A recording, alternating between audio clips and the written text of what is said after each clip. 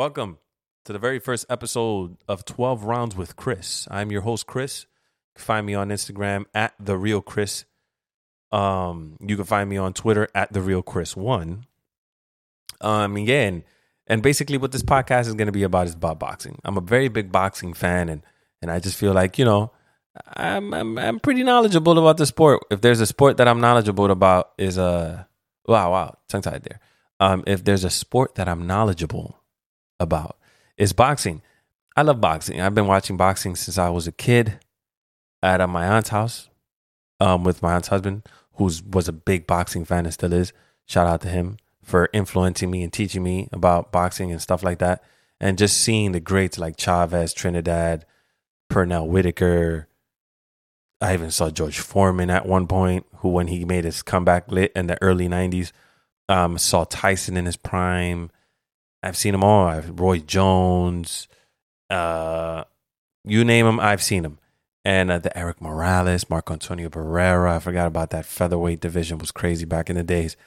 Floyd coming up, Diego Corrales, Sean Bay Mitchell, Zab Judah. I could keep going and naming thousands of boxers that you probably don't know, or you probably do know. Who knows?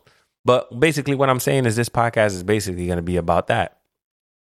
And about how much I love boxing and my knowledge of boxing. And I will be reviewing fights, and I will be giving my predictions of the fights that are coming up in the future. But enough about that. Let's get right into it. So, about 2 weeks ago, we had one of the biggest fights, if not the biggest fight of the year.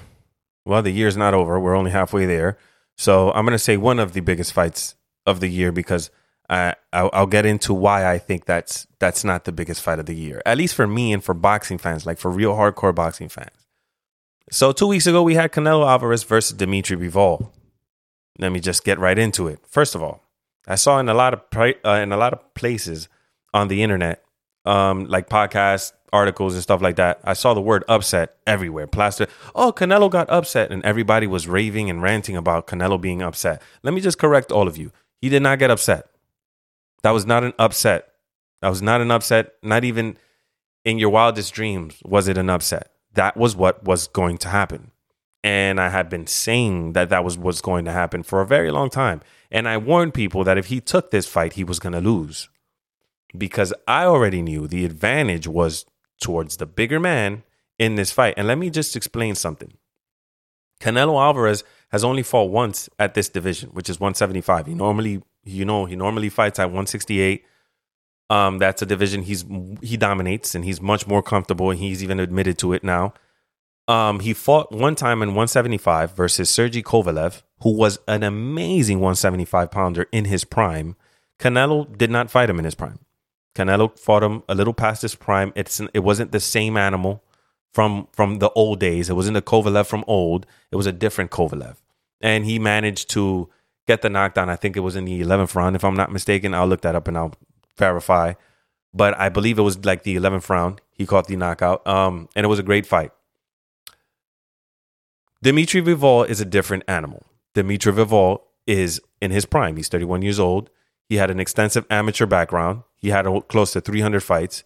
He was like 268-15, if I'm not mistaken. That guy is a boxer's boxer. He knows how to beat you, and he knows how to fight. And I don't think a guy like that winning is an upset, because he had all the advantages. So if anything, it went the way it was supposed to be. It's his division at 175 where he's comfortable. He's a WBA champion at lightweight 175. That's number 2. Number 3, he's the taller man. He's 6 feet. Canelo's like about 5'8" on a good day. His reach advantage, I think he had like a 3-inch reach advantage over Canelo, which means he can keep Canelo on the outside with the jab. Canelo's fight is on the inside. Canelo needs to get inside to work the body and then do what he does. If you don't let him get in, perfect example, Floyd Mayweather. Anybody? Floyd Mayweather fought him when he was like about 24. Canelo wasn't knowledgeable like he is now. He's not the same boxer, yes, but it's somewhat similar style. He likes to get in, work the body, deteriorate the body, and then the rest will fall. That's basically his game plan towards everybody. And it works. I'm not going to say it doesn't work. It works. But when you're facing a bigger guy, I think your strategy needs to change. So let's just get right into it. If you saw the fight, one thing that Canelo was trying to do was punch the arm, I guess, to try to tire out his jab hand, and it was not working. I guess the power difference, which Bivol later explained, he said, yes, he has great power, but he felt like he was putting everything on every single punch because he knew, it's almost like telling a guy, I don't feel strong enough unless I put all my force into every punch that I can really, really hurt you. And I think when you go into a fight that way, I think that's the first red flag for the opponent, because now he's looking at you like, oh, you have to put 100% on each punch to even feel like you're hurting me or even feel like you have a chance. So that was the first red flag there by Dimitri Bivol when he was speaking and stuff like that. He did a great job at keeping a jab and keeping Canelo at a distance, doing a great footwork, in and out, side to side, keeping him guessing where he was going, keeping his head off the center line, which is way, way important and something that a lot of boxers don't get taught enough. But he fought the perfect fight, and congratulations to him. It was a beautiful fight. If you haven't watched it, I recommend it. I'm a fan of chess-like boxing matches where it's more boxing and it's more methodical and it's like a bit of a slower pace. I know the casual fan isn't into that. They want to see a war. Unfortunately, not everybody is Manny Pacquiao and Eric Morales back in the 90s. That you're not going to get that fight all the time. So, I'm a big fan of more methodical boxers like Floyd, like Bivol, guys like that they work themselves. They know what they're doing. They break you down slowly. I'm more of a fan of that. Congratulations to him. Now, what's next for Canelo Alvarez? My opinion and what I think he should do. I think he should fight Triple G. Triple G is in a position right now where he's past his prime. If anybody saw the last fight he had in Japan versus, I believe he was the WBO middleweight champion of the world. I want to make sure, because I don't want to just assume that he wasn't, or that he was, I should say. But he fought Ryota Murata, who was he was actually the WBA. Yeah, he was the WBA. Wow. Okay, I thought it was a WBO. All right, so he was a WBA middleweight champion of the world, and he gave Triple G a hell of a fight, and Triple G won the fight, yes, but Triple G didn't look like Triple G to me anymore. And I think that's the fight for Canelo. I don't think Canelo should rematch Bivol. I think it would be a grave mistake to have him come down to 168, only because it doesn't change anything.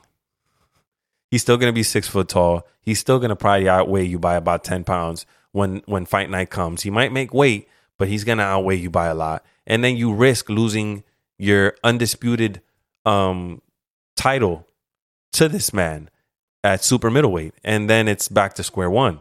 And I don't think that's a good idea. I don't think that's a good move for Canelo or his team. Canelo's a big name. He's still going to make money off of any fight he takes.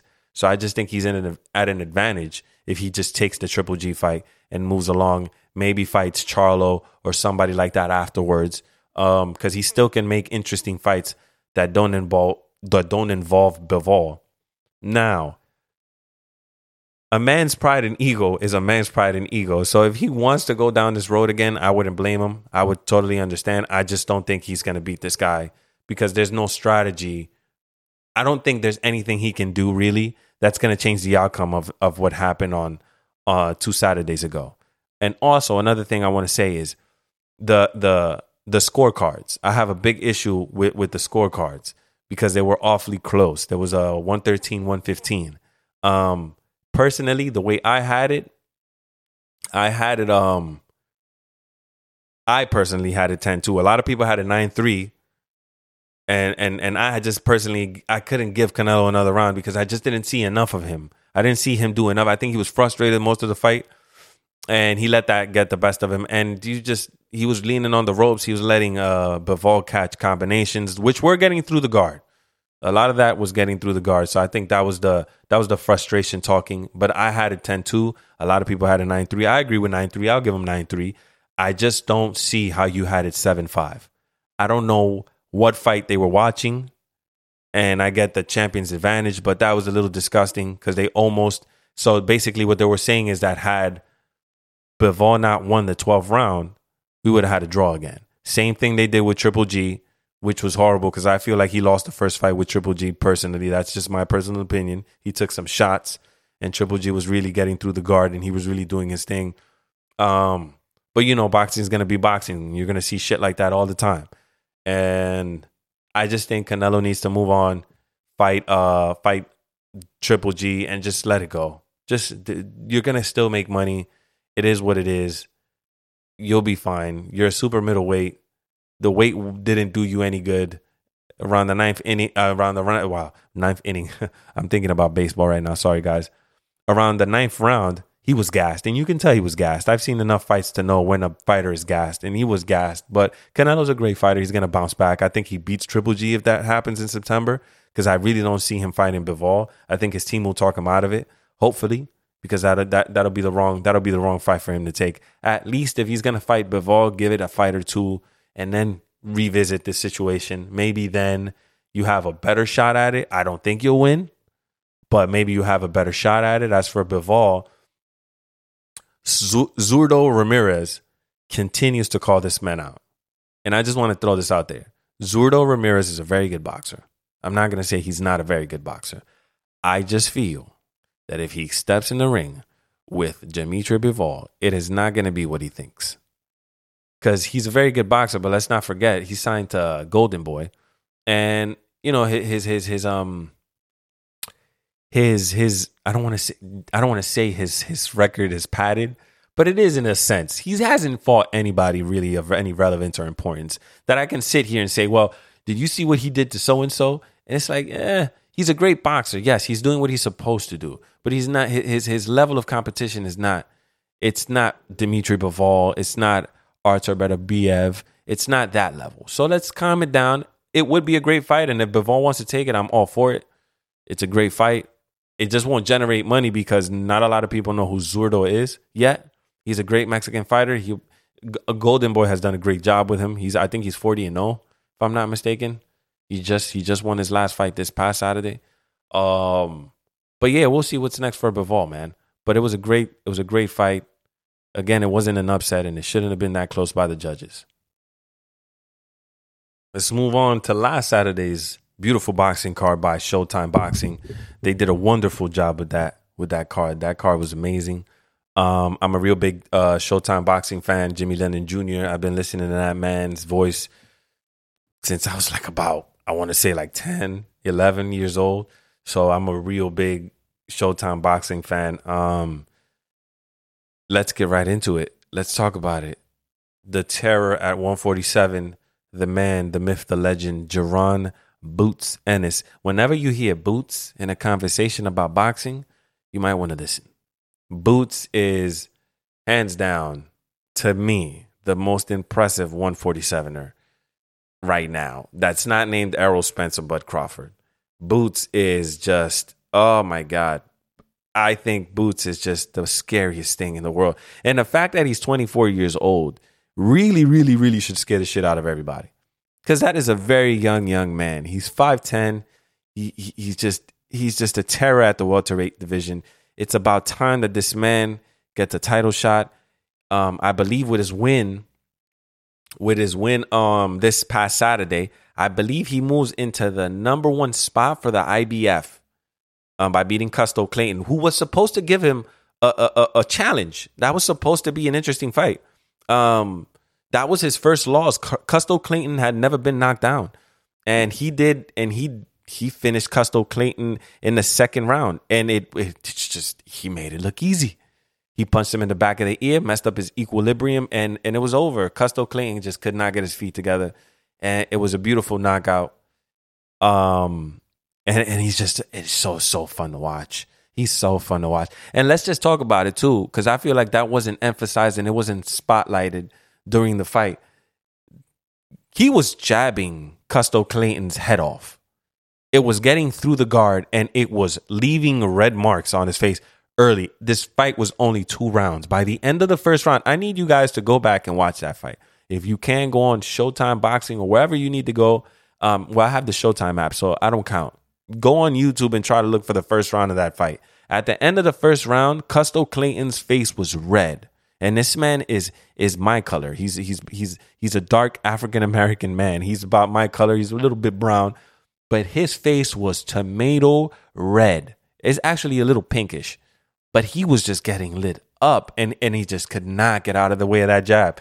And that jab set up the rest of it, you know? And Jaron did what Jaron does. I think I'm so high on this kid because I feel like he is the next big thing at 147 at the welterweight division. And I'm just excited to see what's next. The buzz is he moved into the number one spot for the IBF welterweight title. Who has the IBF welterweight title, you ask? Errol Spence. Yes, Errol Spence. And he called him out, which I loved it too. And Errol Spence bigged him up. He said he's a tremendous fighter. He's a young bull. He did what I did, you know? He wants that opportunity. And hey, you never know. I don't think Errol Spence wants to face that man. I don't think nobody wants to face Boots right now, man. Boots is just, he looks very scary. Very, very scary. And he's a student of the game. I follow him on Instagram, and the next day he was in the gym, people.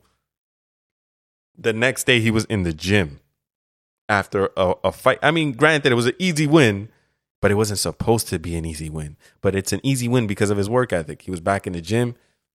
He's a Philadelphia-born boxer. He was doing something nice with for charity. He was looking for a bone marrow transplant for a young child who's a really big Boots fan. And I hope that he does find that. I'm going to try to get the website so that I can put it in here at some point during the podcast, you know, where you could check yourself if you're a match and you can donate. That was super duper cool of him. And I just like his demeanor. I just like his personality. He's very humble. He's very, you know, he's not flashy. He's not flamboyant. He just goes in there. He does what he does and he goes home. And I'm really liking that kind of, you know, that kind of boxer. It gives me old school vibes back in the 80s when guys used to just go in there and do what they had to do and just go home. You ain't going to try to complicate things, you know? But it was a tremendous win. It's a great fight. I think he's going to continue to climb up the ladder. Will he get an IBF title shot? Probably not, because, you know, the fight everybody wants to see is Bud versus Errol. If that happens, I think both guys, once that fight happens, I highly doubt anybody's going to stay at 147. I think they both go up to 154 and wreak havoc up there, both of them at the same time. They're in their prime. Errol Spence is 32, if I'm not mistaken, and he's in his prime. Bud Crawford, I believe he's like 33. I might be off. I got to look that up. But it's just boxing. We're in a good time with boxing. Actually, no, Bud Crawford is 34 years old. Yep, he's 34 years old. So, you know, he's a little older, but I think, you know, the experience and just as good as Bud is, I just think is Bud.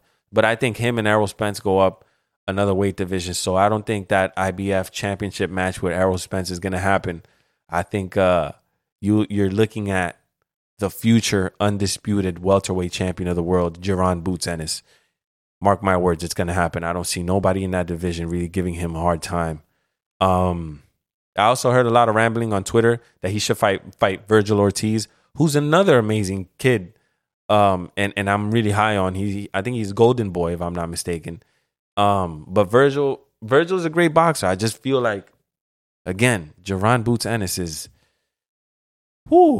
that man, that's a bad man there. That is a bad man there. And moving on to the main event of the evening last Saturday between Brian Castaño versus Jermell Charlo for the undisputed WB the WBA, WBC, WBO, IBF undisputed 154 pound or like some people call it the junior middleweight or the super welterweight, whatever the hell you want to call it, because I think that's another problem with boxing. Boxing needs to eliminate all these names and just keep it. We're either going to call it the junior middleweight or the super welterweights. One of the two, but we can't have both. I would prefer that they call it the super welterweights and just eliminate the juniors, because I don't know. I just feel like it's so weird to say junior something. I don't know. I just prefer super welterweight, then you go into middleweight, then you go super middleweight, so on and so forth. You get what I'm saying. Next it was that fight, and that was a hell of a fight. It went 10 rounds. If you haven't seen the first one was damn good too. And it ended in a draw.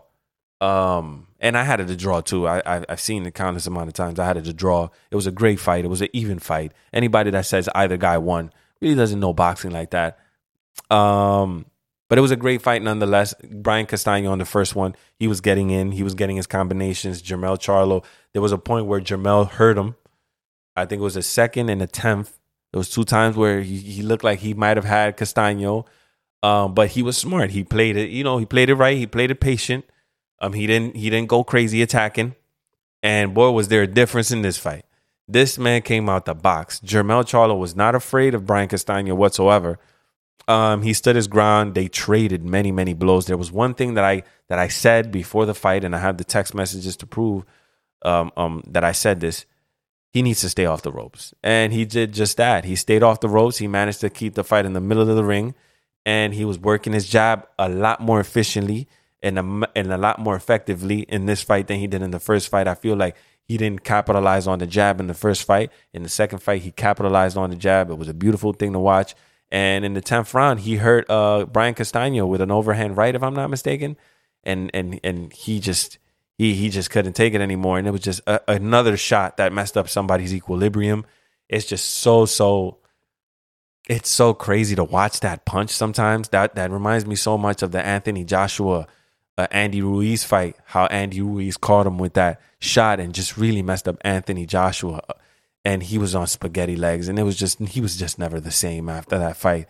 I mean, for the rest of that fight, not after that fight. For the rest of that fight, he just wasn't the same, and they ended up in a stoppage. Same thing here. Brian Castaño got up.